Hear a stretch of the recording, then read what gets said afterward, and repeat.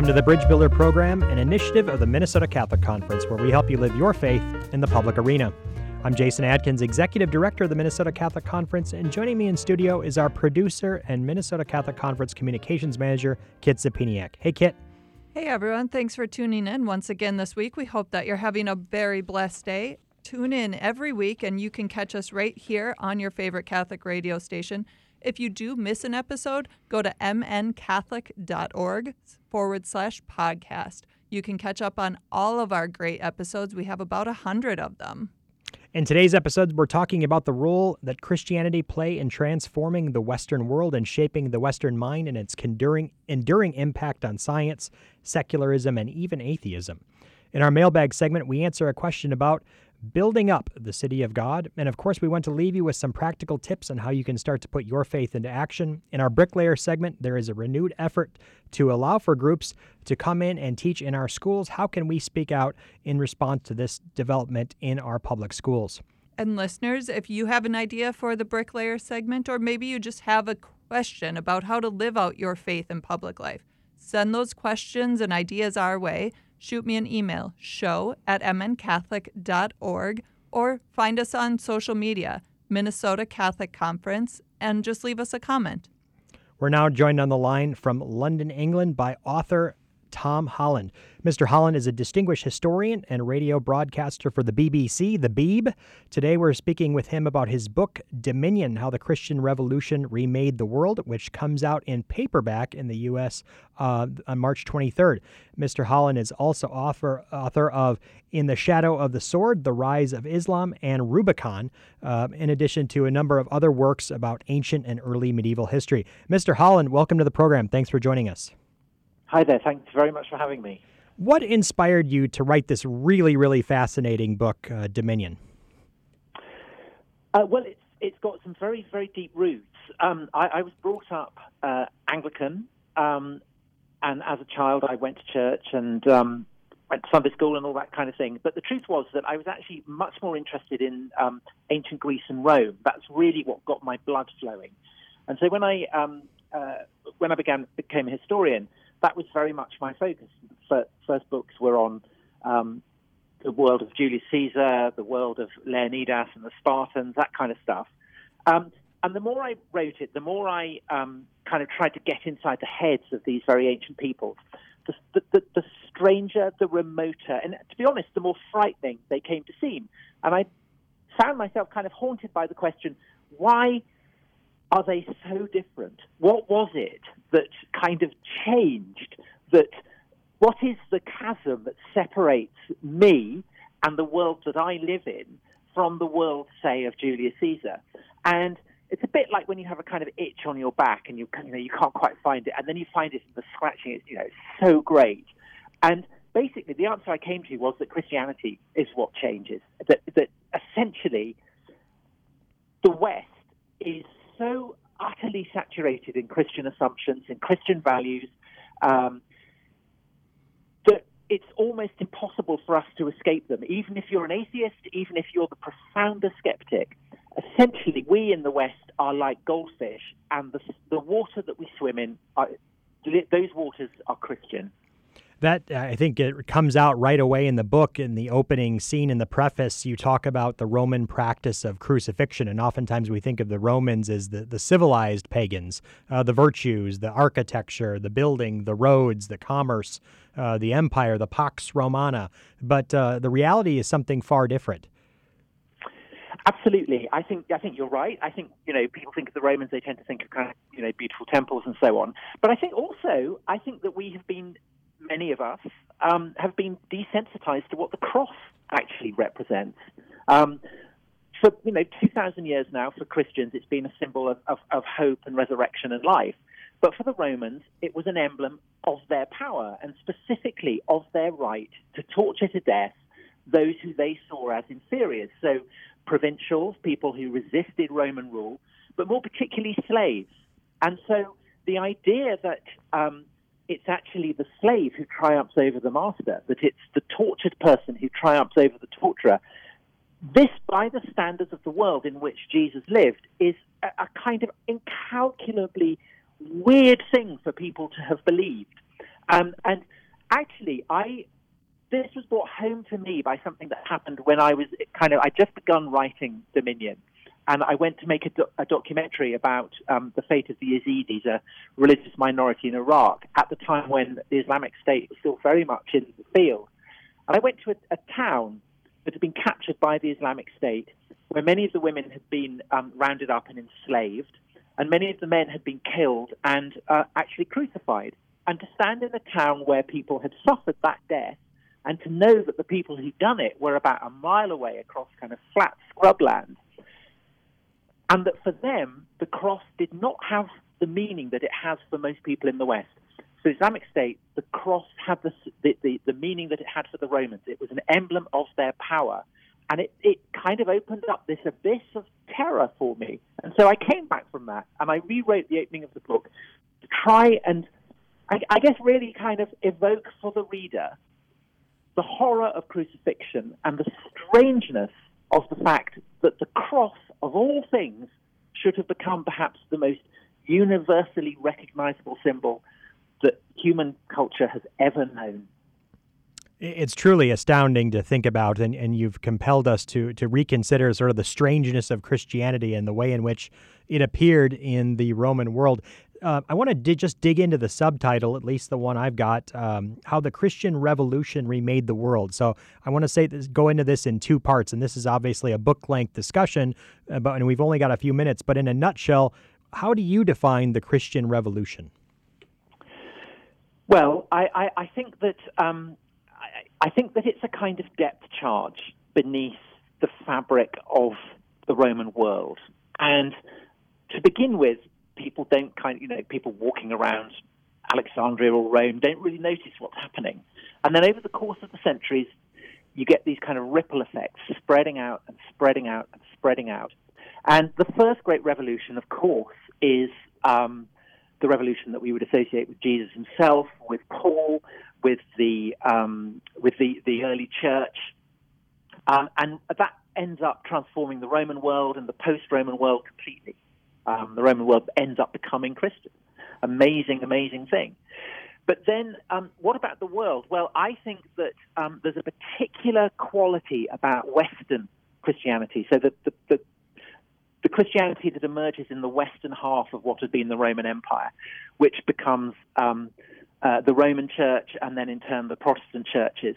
And they enshrine at the heart of their understanding of Christianity the idea that, in a sense, the whole of society can be born again, that it can be brought to God, that it can be cleansed of sin and stain.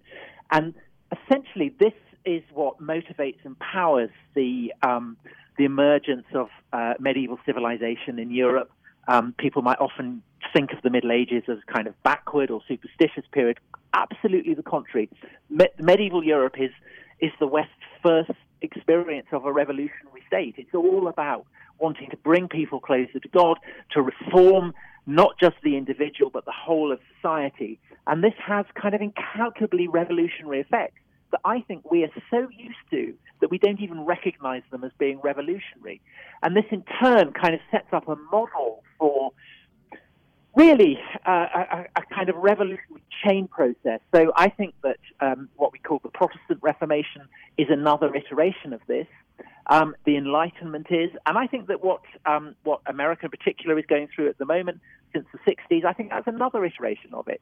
I think that increasingly, just because something isn't overtly Christian, isn't doctrinally Christian, its impulses, its assumptions, its values remain deeply, deeply so. And so the paradox, say, of the culture wars in the United States at the moment is that it may seem to be, say, a war between, I don't know, Christians and non-Christians, but actually I think that it's all pretty much a civil war within the fabric of Christian civilization. And essentially that's the kind of story that I'm trying to trace right the way throughout time. It's a story of Christianity as one overarching revolution, but within that, a series of kind of succession of revolutions that are kind of like, well, really, I guess Western civilization is like San Francisco, built on the San Andreas Fault. You know that every so often there's going to be a great convulsion, and I think that we're living through one of those convulsions right now. That's incredibly well said. You talk about Christianity being paradoxical in history. Is this the paradox you're talking about? I think almost everything about Christianity is paradoxical. Of course, the central doctrine is that God becomes man, that that death is life. I mean, its foundations are paradoxical, but I think the way that it's evolved and the kind of the impact that it's had on global history is also paradoxical. So one obvious example is that Christianity enshrines the idea that the first shall be last and the last shall be first. That it's the weak, it's the suffering, it's the slaves who, in a sense, are closer to God than the powerful. But this idea has become the most powerful in world history. More people are Christian than belong to any other way of kind of understanding what it is that humanity is doing on the face of this earth. And that gives it a kind of power. So the very powerlessness of Christianity has made it powerful. And that's absolutely kind of classic illustration of the paradoxes that run right the way through Christian history, and which I think Christians and non-Christians in America are wrestling with right now. The issue of, say, of privilege, all these kind of things. The very fact that people might have a problem with privilege is an entirely Christian. The Romans had no problem with privilege at all. They thought it was great. The fact that we do, it's not at all a given, and I think that it absolutely derives from this kind of 2,000 residue of Christian assumptions, Christian teachings, Christian doctrine. So even some of the most anti-Christian polemicists are really using a Christian frame of reference to make the critique of Christianity and the West on some level. Yes, I think that unless you look at figures like Friedrich Nietzsche, the great German philosopher, who condemned Christianity as a slave religion, who despised the emphasis that it placed on the weak and the suffering, I think by and large, most people, even the most vehement atheists, when they condemn Christianity, they do it for deeply Christian reasons. You mentioned the way in which history and Western history is really a series of convulsions and kind of intra-Christian civil wars, the Protestant Reformation, the Enlightenment, but really operating within a Christian frame of reference. Even concepts like progress, science, human rights that are considered secular today are fundamentally Christian in origin. What is the implication, though, from the standpoint of where we're living today, and you've alluded to this already, of separating those concepts from their original theological framework, whether that's the Protestant Reformation or the Marxism, you could say, is a sort of messianic, eschatological vision, or even some of the what goes under progressivism today.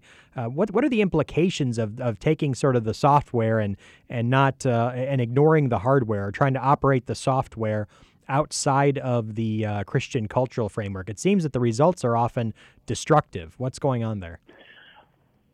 Essentially, you continue to be rooted in Christian assumptions, but perhaps you're not anchored to them. And if you're not anchored to them, then you can start drifting off and perhaps taking on new ways of expressing yourself. So I guess in American terms, the most interesting contrast would be between the civil rights movement in the 50s and 60s and Black Lives Matter at the moment. Because Black Lives Matter clearly is deeply rooted in the assumptions and the values and the ethics of the original civil rights movement, which was a deeply Christian movement. Baptist preacher at its head, the Reverend Martin Luther King, and the language and the assumptions were absolutely rooted in the Bible. So the story of Exodus, obviously hugely significant. The primal story of Christ conquering death, was a fundamental part of Martin Luther King's rhetoric and language. Today, the arguments and the rhetoric of Black Lives Matter has basically been divorced from Christianity, and indeed in certain manifestations of it, Christianity is seen as a kind of emblem of everything that has to be rejected. But I think that there's a kind of tension there, because the as I say, the assumptions don't really make sense without that Christian idea that those who suffer should be raised up and comforted and given equality. And on the theme of equality, the idea is kind of rooted in fundamentally the kind of idea that you get in Genesis, that all human beings are created equally in the image of God. And then it's refined by Paul in his letter to Galatians, where he said, famously says that there is no Jew or Greek. And if there's no Jew or Greek, then presumably there's no black or white. But if you don't have the kind of theological underpinnings for that, if you just have the conclusions without the theology, then in a sense you need to construct a new theology to explain it. And I think that an awful lot, speaking as an outsider looking across the Atlantic, I think an awful lot of what's going on in American social media and culture generally is a kind of an attempt to provide a justification for fundamentally Christian attitudes and values that are not Christian. And I think that that's imposing quite a strain. Fascinating. And as you mentioned, even the modern Black Lives Matter movement as an organization explicitly in its own documents rejects Martin Luther King as a straight cisgender male who's no longer relevant. So I think you've kind of hit it on the head with that piece. When I read your book, I think G.K. Chesterton and Paradox. I also think Hilaire Belloc, and maybe you're not crazy about those analogies, but it seems that there's a Christopher Dawson is another British writer who comes to mind. Did those thinkers at all shape the way in which you constructed the book, or were they not points of reference for you? Yes, they kind of interesting to me, because I would guess that for about 100 years, certainly here in England, culture has been fundamentally secular, and so it's quite countercultural, paradoxically, to press the case Indeed. for the overwhelming significance of Christianity. And so they were influences on me. But actually, the Catholic writer who was the greatest, British Catholic writer who was the greatest influence on me, and who has a quite a significant role in the book, is Tolkien, who, of course, is the most read Catholic writer of the 20th century. And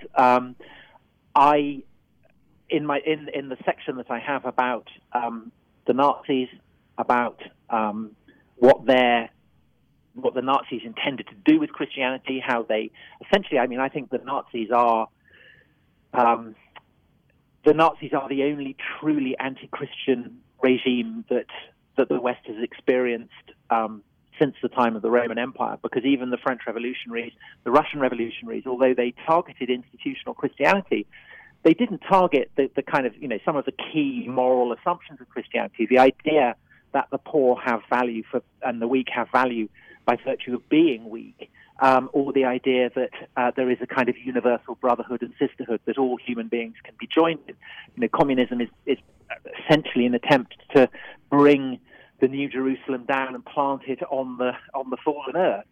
But the Nazis did. The Nazis tried to, they absolutely believed that the weak should be crushed, and they absolutely didn't think that that Jews and Greeks were all one.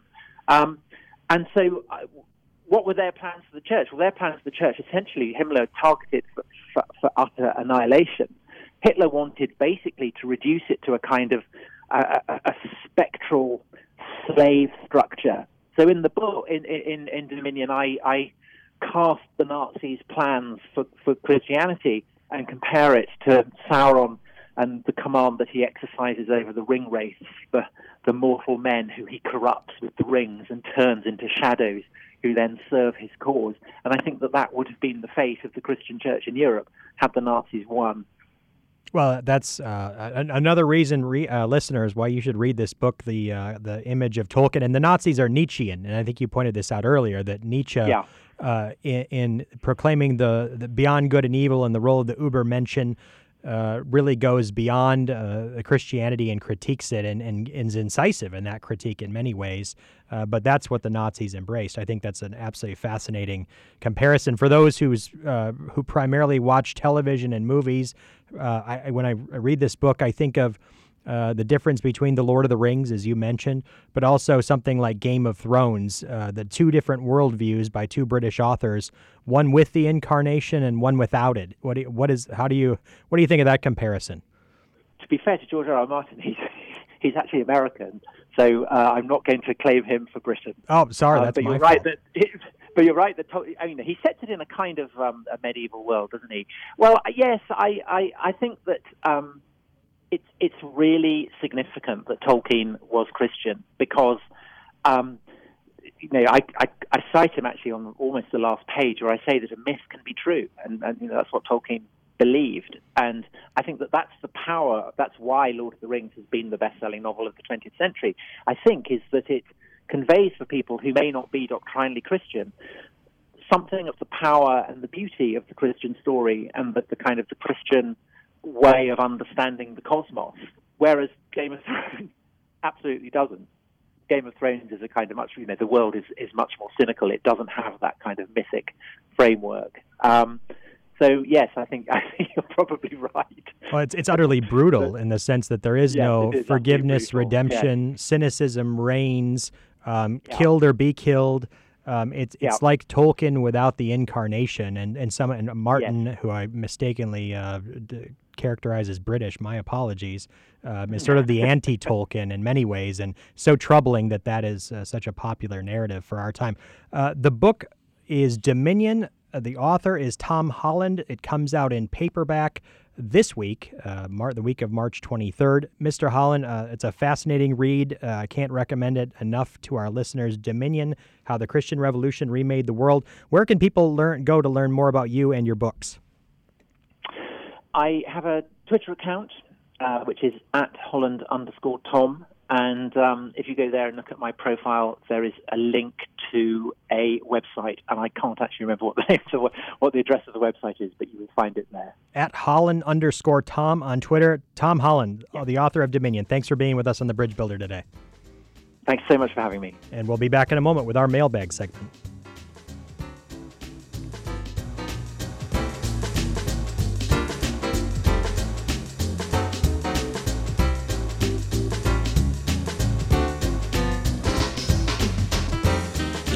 Welcome back to The Bridge Builder, where we help you connect your Catholic faith and public life. I'm Jason Adkins, Executive Director of the Minnesota Catholic Conference, and now it's time to jump into our mailbag to hear what comments and questions you've been sending our way. Kit, what's in the mailbag? Yeah, so today's question actually kind of ties in well with that conversation we just had with Tom Holland. Jason, you recently gave a talk, and you had a question from someone in the audience about building up the city of God, and we know that's really no small task. The audience member wanted to know, practically speaking, what is something concrete that we can do to help build up Christ's kingdom here on earth?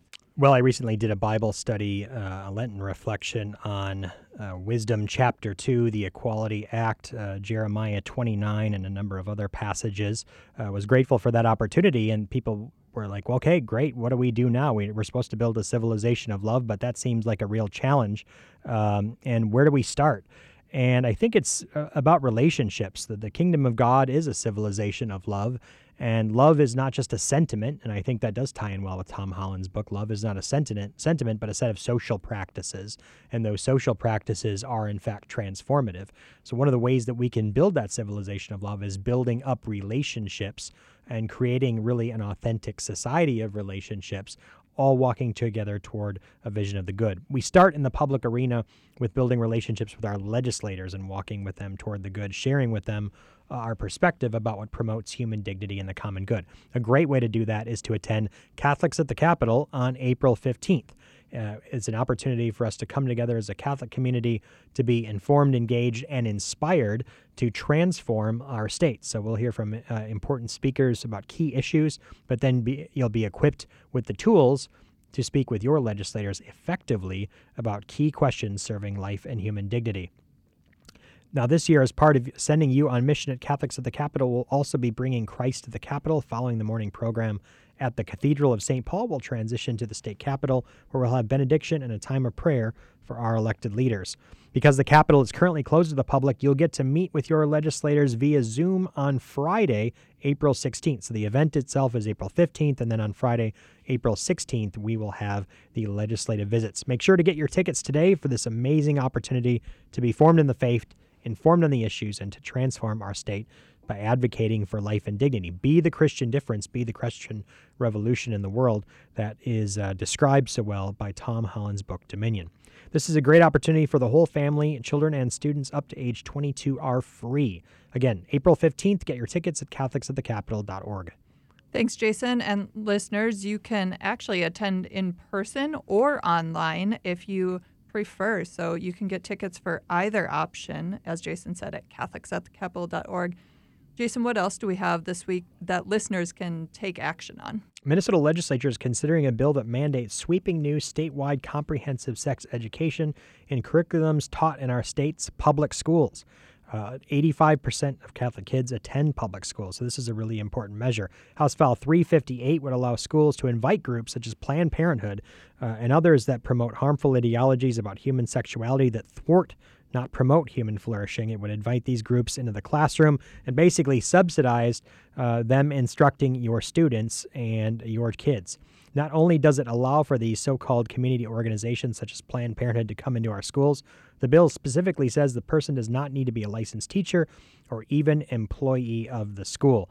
We see a recent statistic that 1 in 6 young people now is identifying as LGBT. That's utterly preposterous from the standpoint of, would that have happened without the normalization of these attitudes and behaviors and ideologies in our public square? The answer, of course, is no. It was just even 5 years ago when we talked about folks with same-sex attraction being 3 to 5% of the population tops. Now it's young people as early as 1 in 6.